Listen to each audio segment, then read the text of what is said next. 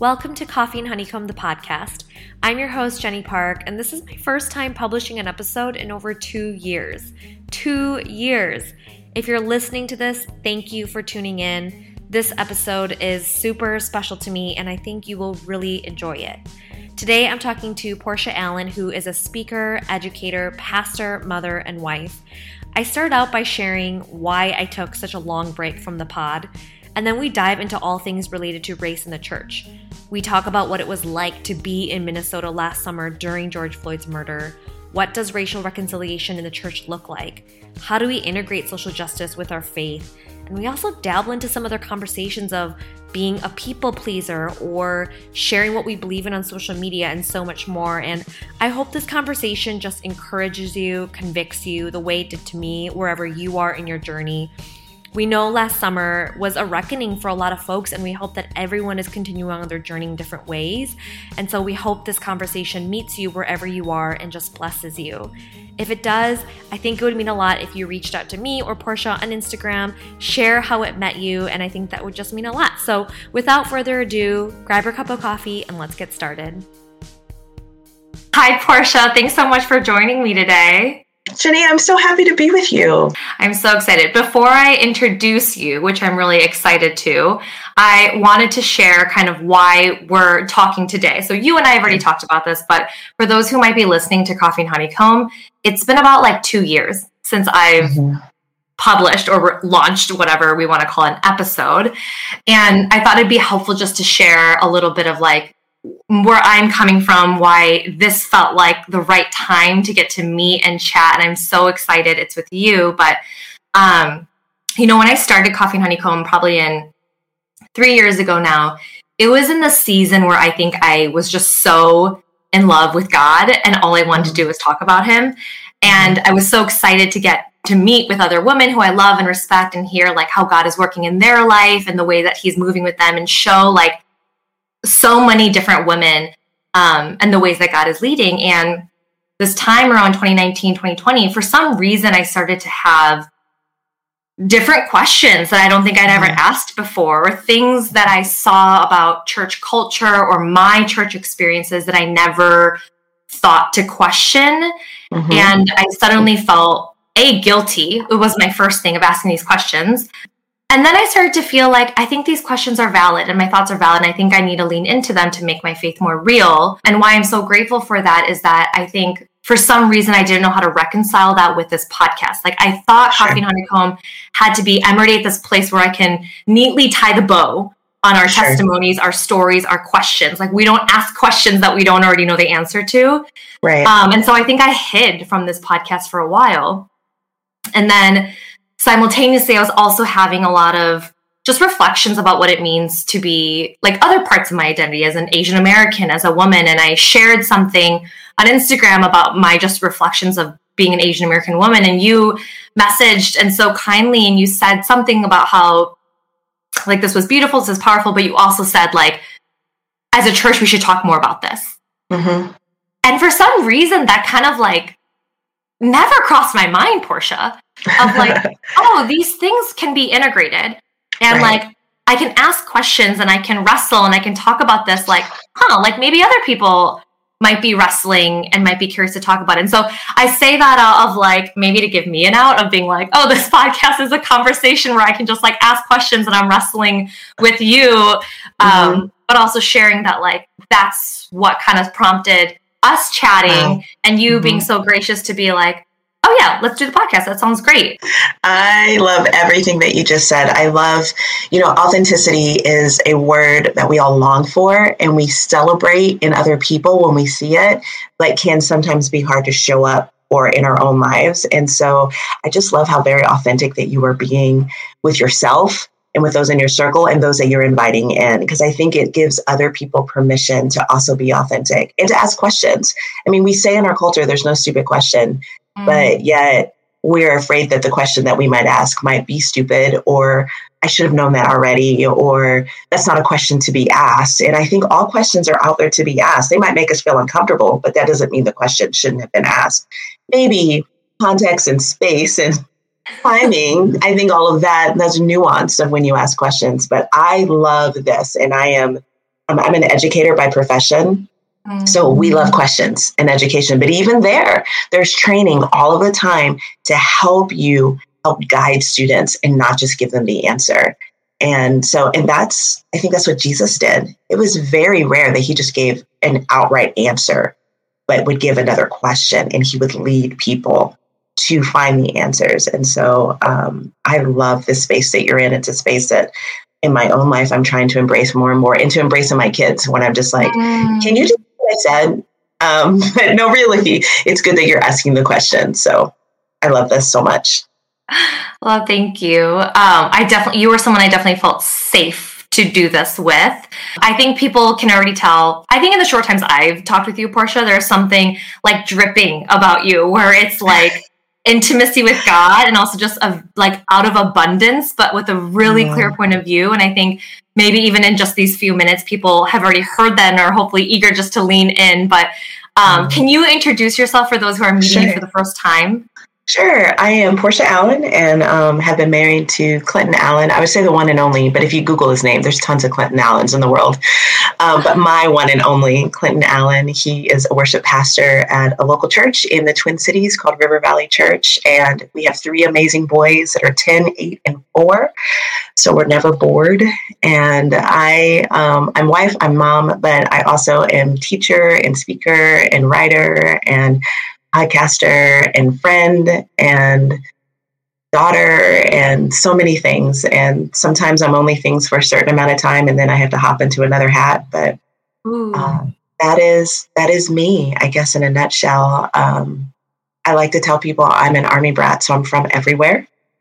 And so I have different places that are home. There are a lot of things that are home to me. And so that means I can be at home almost anywhere. So I love that. Oh. That's a cool gift to make home anywhere. And you're a pastor, Portia. I am a pastor. You know what, Jenny? That's still new. That just happened. And so you are right. I am now a pastor. And so that is really fun and exciting. And people are like, what does that mean? And I was like, it means it's an extra tool that I have in my tool bag and will use as the Lord opens up spaces. Because I know there are some spaces that people really want to know that I am a pastor, like, oh, it gives me credence. And there are other people who could care less than I am. And so I'll use it as it is needed, because that's what it is. It's a tool. It's not who I am. It's just one of the things I get to be. So the topic that I'm excited to kind of dive into, and we'll also just go where the conversation leads us, but is around race and the church.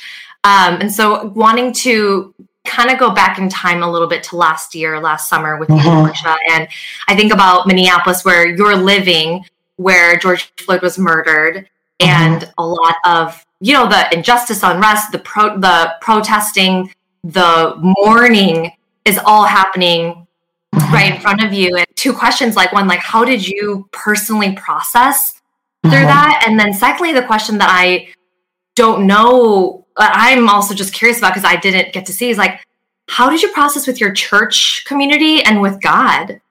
Sure. Those are such good questions. And I remember, how you have those things that happen in your life where you remember where you were.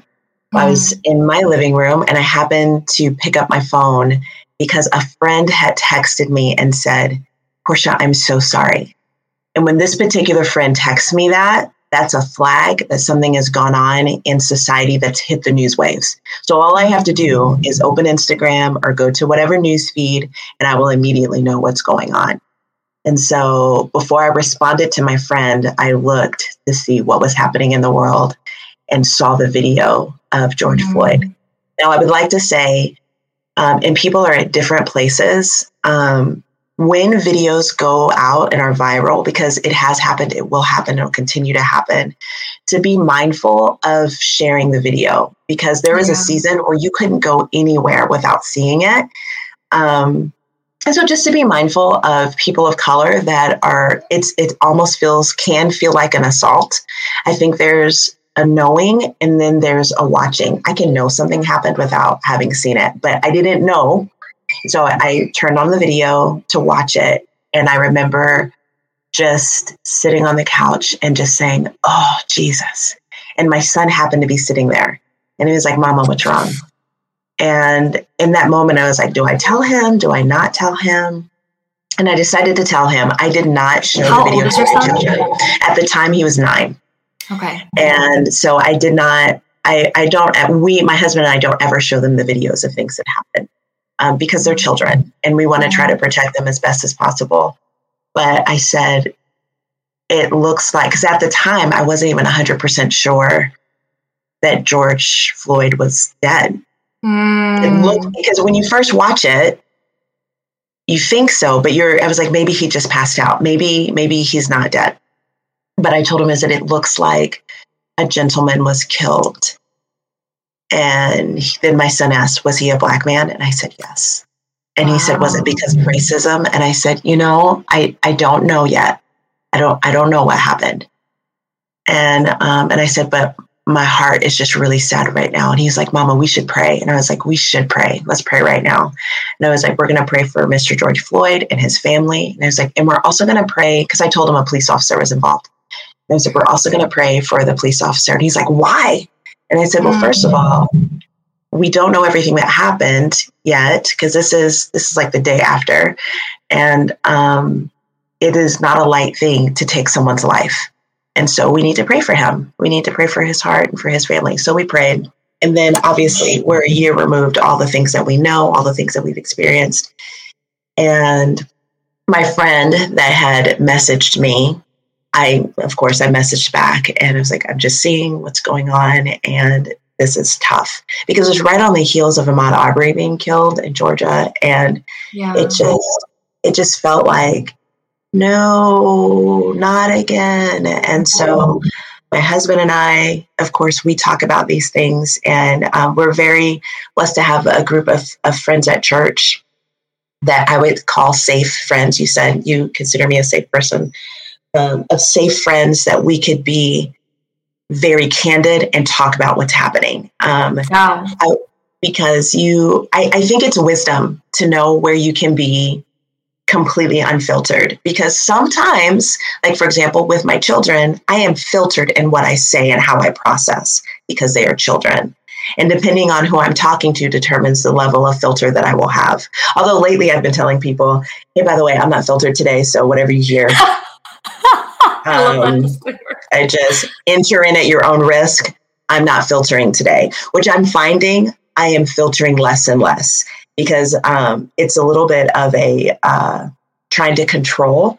Like, you just hate to say, oh, you're being controlling, but you're really trying to control and maybe potentially manipulate somebody else's emotions, because you are withholding, in a sense, by editing yourself.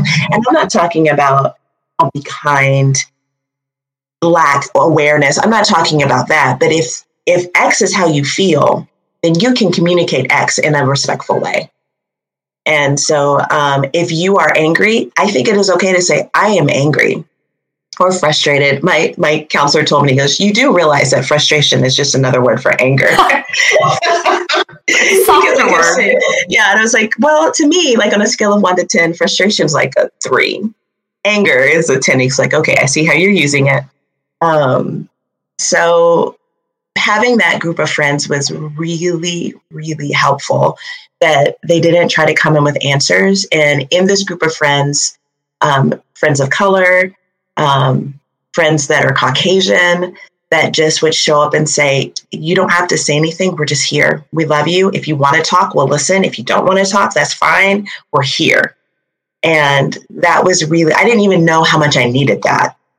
At church, our church did a good job of acknowledging things, which historically we haven't done. And so my husband and I were celebrating that we can't ignore this. This is right in our backyard. And it wasn't out of, we can't ignore it, but what do we say? Because I think a lot of people fall victim to, I don't know what to say, so I don't say anything. The fear of saying the wrong thing, we say nothing.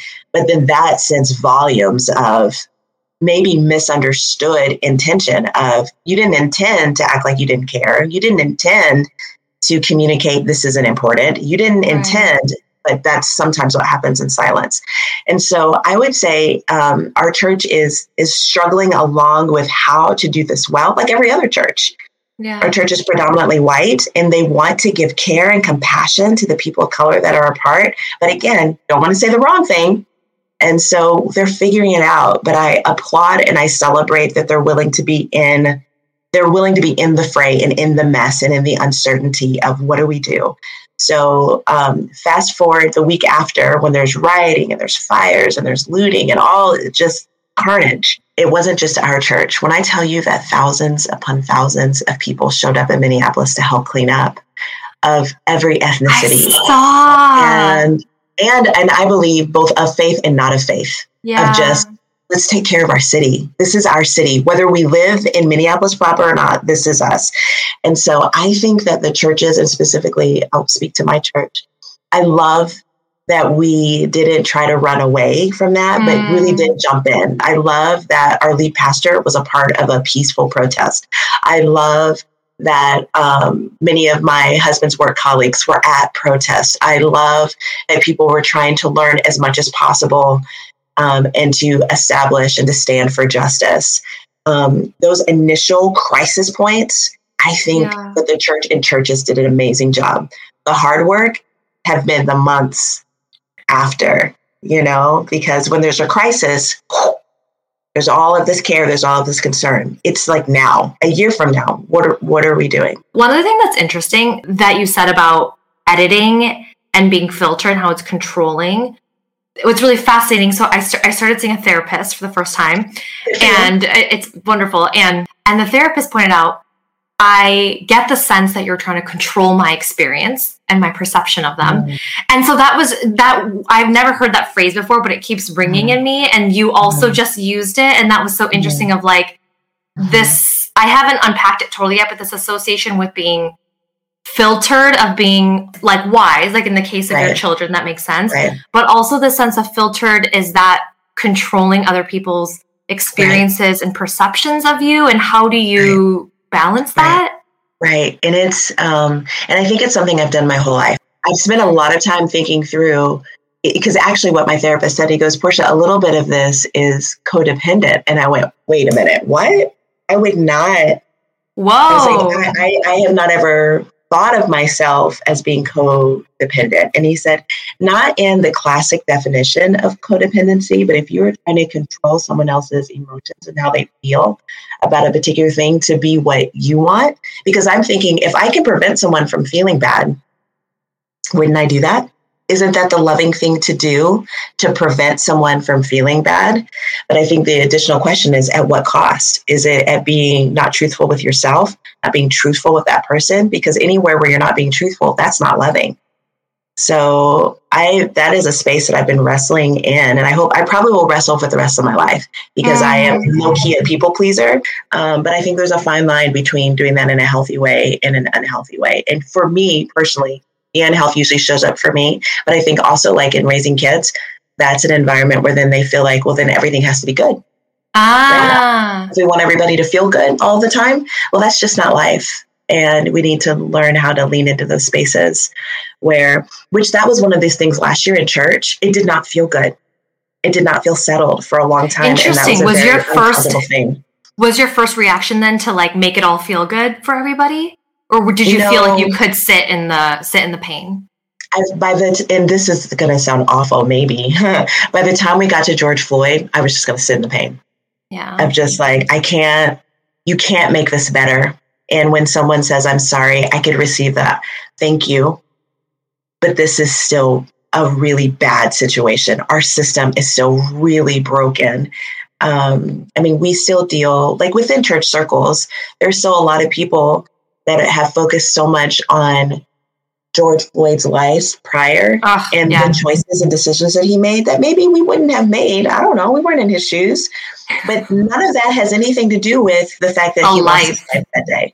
None of that has to do with, none of that matters. And so, but those are still conversations that I'm willing to have. I will have, where I ask the Lord to help me to come in with humility and not to come in super feisty, but I think I can be humble and still be a little feisty. I don't know. Maybe I'm wrong. Okay, that was actually the question I wanted to ask you. So even words like Black Lives Matter, systemic racism, critical race theory, I think these, in the environment that we were in, all those words have become so politically charged and associated with like bipartisan issues. And I feel like I've seen conversations or situations where then it becomes all theoretical, academic, or down this path versus like, wait, we're talking about real people and real humans in the church. And I sense that sometimes it goes down that path, or maybe some believers or churches don't want to talk about it because they associate it with being a political issue. Sure. Have you seen that? What do you say to that? What have you said to that? I think all of these things have been politicized. I think if you call yourself a believer, issues, air quotes, that you call political, you need to stop and ask the question, but what is the human aspect of this? Because that's really all politics is. It's just the governing affairs of humans, right? So rather than getting caught up in the rule or the policy, let's look at people, for example. And so should we break the law? No, we should not break the law. But I think there's something to be said for looking at why people break the law. There's Drew Barrymore was in a movie called, it's based on the Cinderella story. It's based on the story of Cinderella, and I don't remember the name. Maybe it's Ever After. I think it's an old movie, like came out in the 90s. Not that Drew Barrymore is old, but if you hear this, Drew, I don't think you're old. Okay, anyway. Drew is definitely listening, so yeah, we'll fact check it for her. But there's a scene in there where she is talking about the poor who were stealing to eat. And she was talking about if, yes, this is the law, but if the government has made laws so oppressive and has made it so difficult for people to earn what they need to get the food that they need, so then they steal, but then the government chastises them and punishes them for stealing for their very lives. Is that a just government? And I did not do that verbatim, but I think that's something that we need to look at in our society. If our government has things that are in place that are oppressing and pushing down a particular set of people, then shouldn't we look at what's oppressing? Shouldn't that be changed? So I think that politics has a space because that's how we fix these things. Now, for the believer who says, I don't want to talk about political things, I get it. We don't want to lose our tax exempt status. But is our source the government or is our source God? I'm just going to leave that right there. I know it would be thousands upon thousands of dollars, depending on the size of your church, if we were to lose tax exempt status. But ultimately, who is our source? If we were to lose our tax exempt status because we talked about things that society deems political, so be it. If we are ministering and serving the poor, the lost, those that are oppressed, those that have been beaten down for generations, I think that's where our heart should be. And so critical race theory, for example, I recently had someone tell me, are you for it? Tell me if you are, or why not. If you're not, why or why not? I'm still learning about that. But what I have learned is that it's about people, a particular group of people that has been systematically oppressed for over 400 years. Do I align with everything that it espouses? Of course not. I don't even know everything that it espouses. I'm still learning. However, I think I am capable of taking the meat and spitting out the bones. We have to do that with everything, right? I love a chicken breast on the bone. I'm not going to eat the bones. I'm going to eat that white meat, and it's going to be yummy. Probably have some hot sauce with it. But I love fish. Don't get a fish. Oh, man, isn't that the worst when you accidentally swallow a fish bone? Yeah, and you have the little bones in your throat. Yeah, it just stays there. Yeah, and it takes forever to wash it down. So in the same way, critical race theory, look at it. Don't just take someone else's opinion for it. Read up on it. Listen to a podcast about it, multiple ones, and listen. And then I'm a firm believer. I go to believers first that talk about these things before I go to the secular world, before I just do arbitrary searches, because it just, same worldview, just helps. Not that I won't listen to a secular view about something, but this is my preference, how I go about listening to it. Race.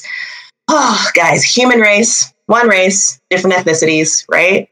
And I think it's good to celebrate the races. I think it's good to celebrate Asian American sisters. I think, and I like to start at food. Can we just stop and talk about the amazing food that we have from all of the different ethnicities of people that God has put on this earth? Come on. Yum. 1,000%. Like that doesn't bring people together. If we would just start with the food, right? Let's gather around the table, have different food, and talk about, tell me your experience. I think church is really good at having food together, or at least when I was growing up, we were. But what a great idea. You bring food that represents your people group, and let's sit down and have a conversation and talk about what is it like to be you in this context of this world that we're living in. I love that idea. One thing you said, Portia, I wrote it down. It was so good. Let's not get up in the policy and the rules, but focus on the people. And that's so true, that politics literally is for people, by people.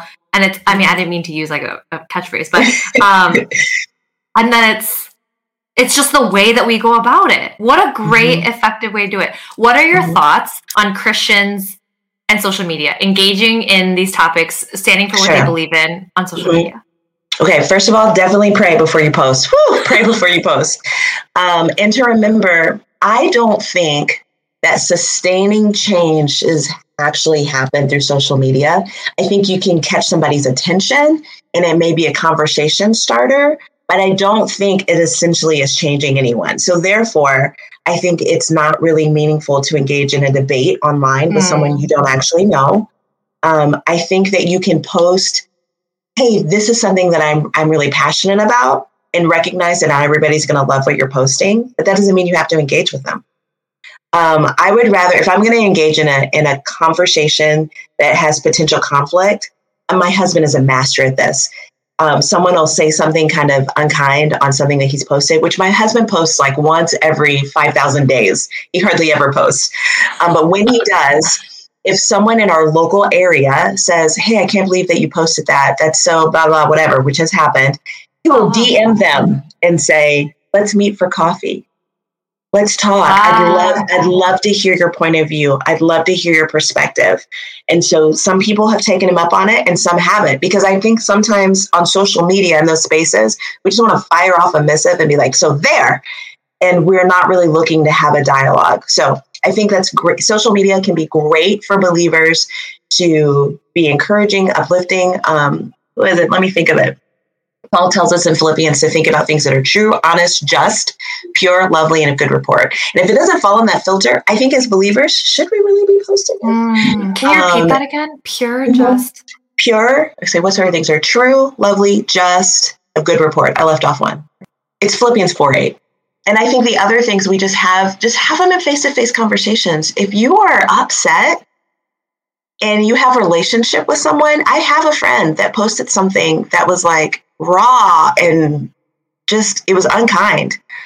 And I felt it was a little bit unfair. So I side messaged and went, hey, I love you. And one of the things I appreciate about you is that you are really great about highlighting and giving education about areas where people may not know.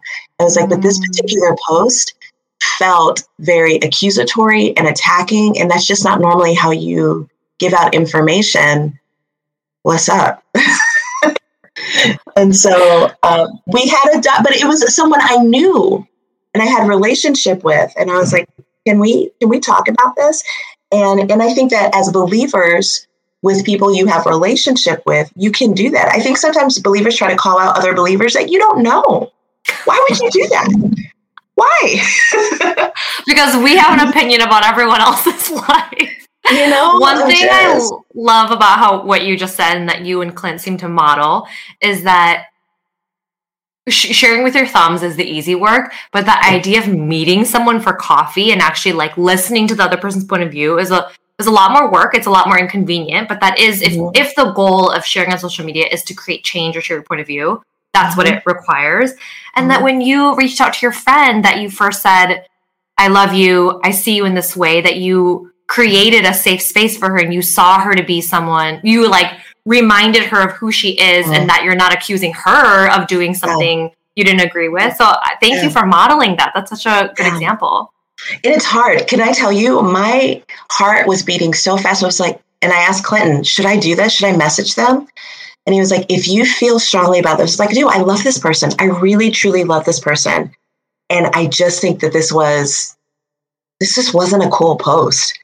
And he was like, pray about it. And if you have peace, go. And so I did. But I was nervous. You can have peace about something and still be nervous to do it. But again, I wasn't blasting in front of everybody. Just to make clear, this was not a blast. This was a private message between myself and this person. Mm-hmm. One thing I love about this idea of like, pray about it, have peace, and go.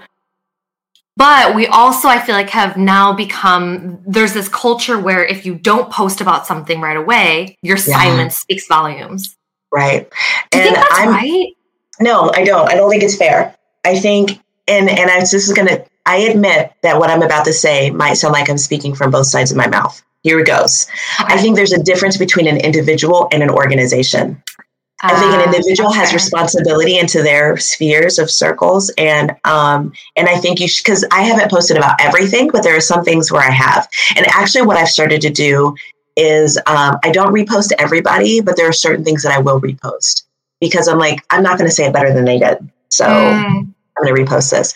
I think as far as organizations like churches, I get it. We cannot post about every single injustice that happens in our country because that's every day, all day long. But I think there's something to look at. How does this affect for organizations? How does this impact my local community? What is my reach beyond my local community? And then I happen to be a part of a church that has a pretty big reach. So when they say, we are standing for justice for George Floyd, we are praying for our city, it's massive and important.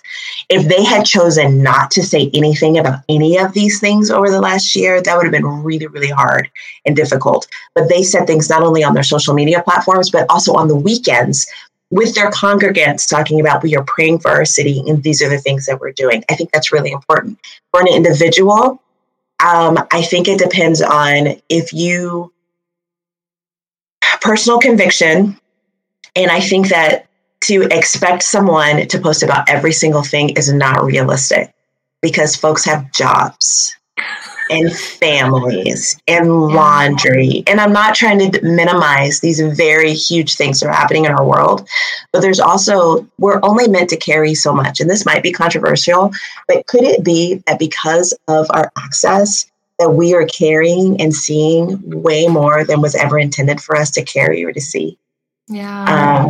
And so I think, again, Paul tells us to pray without ceasing. I say you post following the leading of the Lord. Is this going to be something that's going to be beneficial? If it's not beneficial, then I don't need to post it. I think that's so good. And I think for people who want to do the right thing, want to show love to people who are experiencing things that they might not be experiencing, want to show up in that way and who might feel burned. So I think thank you. I think that's really helpful. I think there might be other people, and maybe this is me being pessimistic, who probably should, even if they're praying and they're not feeling this conviction, they should probably lean in and figure out how they have convictions about certain things. For sure. And I think that social media can be a huge catalyst to lean into, what do I think about this? What are my thoughts? And I hate, it depends. That's my final answer. Should Christians post? It depends. I think that's fair. It absolutely depends. I feel like one thing I'm still unlearning is these things are secular and these things are holy. And social justice is a weird one for me because I've always gone to Korean American or Asian American churches. And so we've been pretty insular when it comes to these types of topics. And we've talked, it's usually this month's theme is social justice, and it's reserved for this 1 month. And there's this one ministry that engages in social justice. And for some reason, the thing I always heard was, if you don't feel called to social justice, maybe don't lean into it because this could become your idol, or it needs to come from God first. And so I always just respected that. And I thought, okay, I don't feel personally convicted or called, so that just must not be my calling. And then as I just got older and more exposed, I think I just wasn't convicted because I just wasn't exposed to what that means and to care about human issues. And so I think I swung the other way of really leaning in and caring and just being like, oh my gosh, there's so many things I just was uneducated in that now that I know, how could you not care? But I think I've swung the other way where now I'm figuring out what does it look like to integrate this now and not be all my sources are not from believers or Christian sources when it comes to this matter. And so now I'm trying to integrate the two. Mm-hmm. Would love your thoughts on that. I feel like this conversation already, I love that we're weaving in and out of talking about this together. I love that you were, in fact, that's something I wrote down when we first started talking about compartmentalization. I think sometimes it's easy when we can compartmentalize, and sometimes it's a survival tactic to compartmentalize. But a space that I have been in with my faith is it cannot be a Sunday only faith, meaning Clint and I have children that they're watching us. They need to know that our relationship with the Lord is more than just daddy's a pastor, mom is a pastor who travels sometimes and tells people about Jesus. But as it is, as we have the opportunity to do good to others, that's what we're supposed to do. James talks about to know to do the right thing and not do it, it's sin. For all my believers out there, I said it, sin. To know to do it, wow, not do it is sin. So let's talk about the things you don't know to do. That's not necessarily on you. But if you know, for example, a long time ago, I committed to the Lord. If I have cash and someone asks me, not going to think about what the cash is going to be used for, I'm going to help. Or if it's in a space, my preference is if I'm at a gas station and someone says, hey, do you have some money? Usually the answer is no, I don't, because I don't have cash very often. But I will say, is there something you want or need in the store? Because I'll go in with you and I'll get you whatever you want or whatever you need.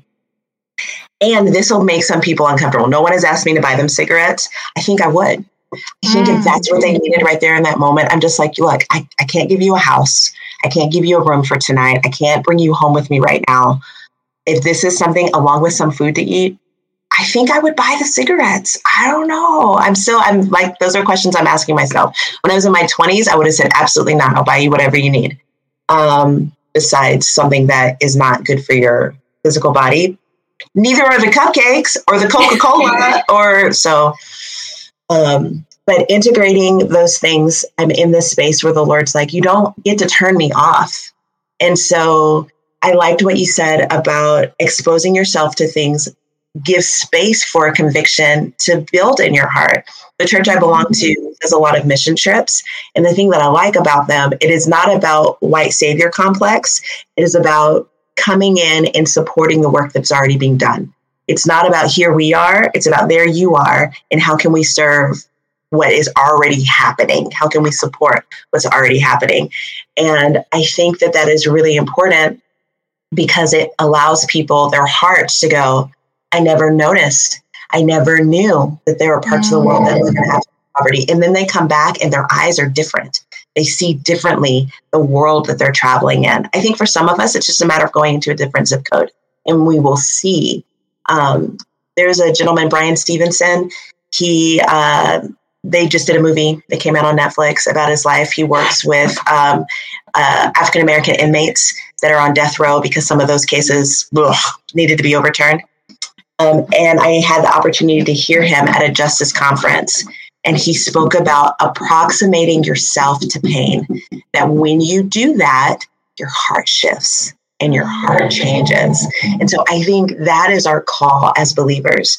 If you are not around anybody that's in any kind of pain or suffering, then maybe we just need to adjust where we do something. Maybe you go to a different grocery store. Maybe you go downtown just to take a walk and just to see wherever that looks like for you. Maybe you join in with an organization because they are everywhere that are serving those that are oppressed in our society. And they need more hands. They always need more hands. And so approximating ourselves to someone else's pain, I think puts our heart in a position. And I'm not saying that God's going to completely change the call on your life, but what it might do is change how you walk out your call. What it might do is change how you encourage others. And so that is something that I'm constantly praying is, Lord, help me to approximate myself to others' experiences so that if nothing else, I have empathy and compassion to care enough to learn more about this particular person's experience. And so we have work that has to happen in order to integrate these spaces. Otherwise, we can live insular and never see the thirsty, the hungry, the poor, the homeless. You can do it. Our country is set up that you can live your entire life and never have to come face to face with it. But I think as the people of God, we're called. There's a mandate that's part of what we do. And that doesn't mean that you're not in your chosen profession. That doesn't mean that you don't do the things you feel God has called you to. It just means that you approximate yourself to somebody else's experience and do what you find after that. And sometimes it's as simple as, are you hungry? Let's go get something to eat. For others, it's, I know this organization, let me take you there. It's different for everybody, but I do believe we have a mandate to approximate ourselves to others' experience. That was so good. And I think I needed to hear that. And because this, I think everything right now is what I'm realizing is I'm just recalibrating, because I think also in my previous church circles environment, and I don't mean to bash any of it, because I've also gained so much from it and there was so much good from it. I'm just calling out the things that I'm trying to unlearn. But this, I think so much of teaching, preaching was about self-denial, avoid comfort at all costs, to be suffering is holy. And so I had a weird relationship with that. And then I think I swung the other way of trying to find out, what does it mean to enjoy good gifts? And what does it mean to be comfortable? And I don't have to be uncomfortable for the sake of uncomfortable. And I leaned in this way. And now I'm in this place where it's okay, acknowledging privilege. And do you have to sacrifice all privilege? And what does that look like?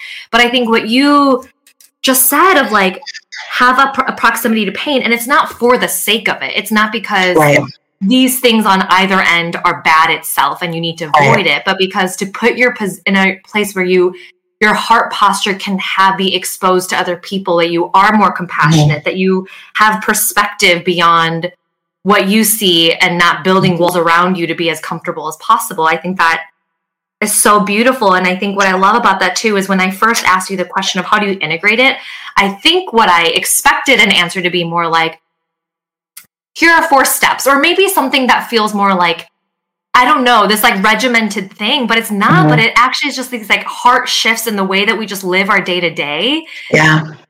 It's so beautiful. So thank you. Well, it's one of those things I am so want to not just do the right thing. I mean, I want to do the right thing. But I am learning, especially with the kids, that they're reflecting back things that I'm teaching them, that, if I want sustained change, or if I want sustained things in my life, then it has to be a heart change. If your heart is not changed, and even to someone who is I don't even believe in God, your heart can still shift and change based on your encounters with other people. And so if we don't bring it back to people, then it's just, I'm just checking off a box. It's not going to become an integrated part of my life. It's going to be, this is what I do on this particular day. Now, if you have a set day where you're serving in your local community, for example, I would bet all the money in the world that as you continue to do that with regularity, your heart is going to change. It may not be a massive shift, but you cannot continue to put yourself in that position and not have a perspective shift. It can happen. But for most of us, I think that we begin to shift and see things differently, just as we are putting ourselves in that position. So if anybody wants a step, I would say, have some sort of serving others that is a regular routine in your life, whether that's, some people are I'll do that once a week. Is that really feasible for your life? I don't know. Maybe it's once a month. Maybe it's once a quarter. Maybe it's something extended and it's once a year. I don't know what works for everyone, but regular service to someone other than yourself will change you. That's so good. I think it's a stickier thing because you have to do the work to kind of reflect and whatnot, but it also feels freeing that it doesn't have to look the same for everyone. Yeah, we're not all the same.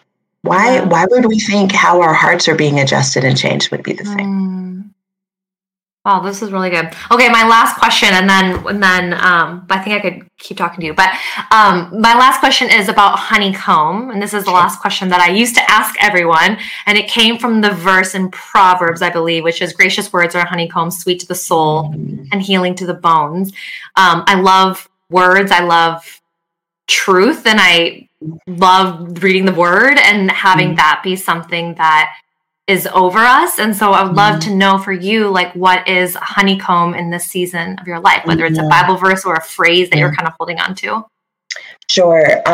This is something that actually I prayed it when we prayed before we came on the show is, Lord, help me be aware of your presence. I know that you're here, but increase my awareness that you are here. Because I think I found myself in a space where I was like, I don't know if God is here. And so he is always, whether I feel him or not, he's here. But just to remember God's presence is always here. And he tells us that it's repeated several times in the Bible. But the one I'm thinking specifically right now is in Joshua. I will never leave you. I'll never forsake you. Mm. He said never. And, we're supposed to not use nevers. He said never. He said it. Never. Well, Portia, I don't know if you've heard, but there's this song by River Valley called Your Presence. That used to be like our favorite song. I love that one. Well, thank you so much, Portia, for sharing your life, your wisdom, your truth. And this was really blessing to me. And I hope it also speaks to other people. Thank you so much for having me, Jenny. I love talking to you. So this was an honor.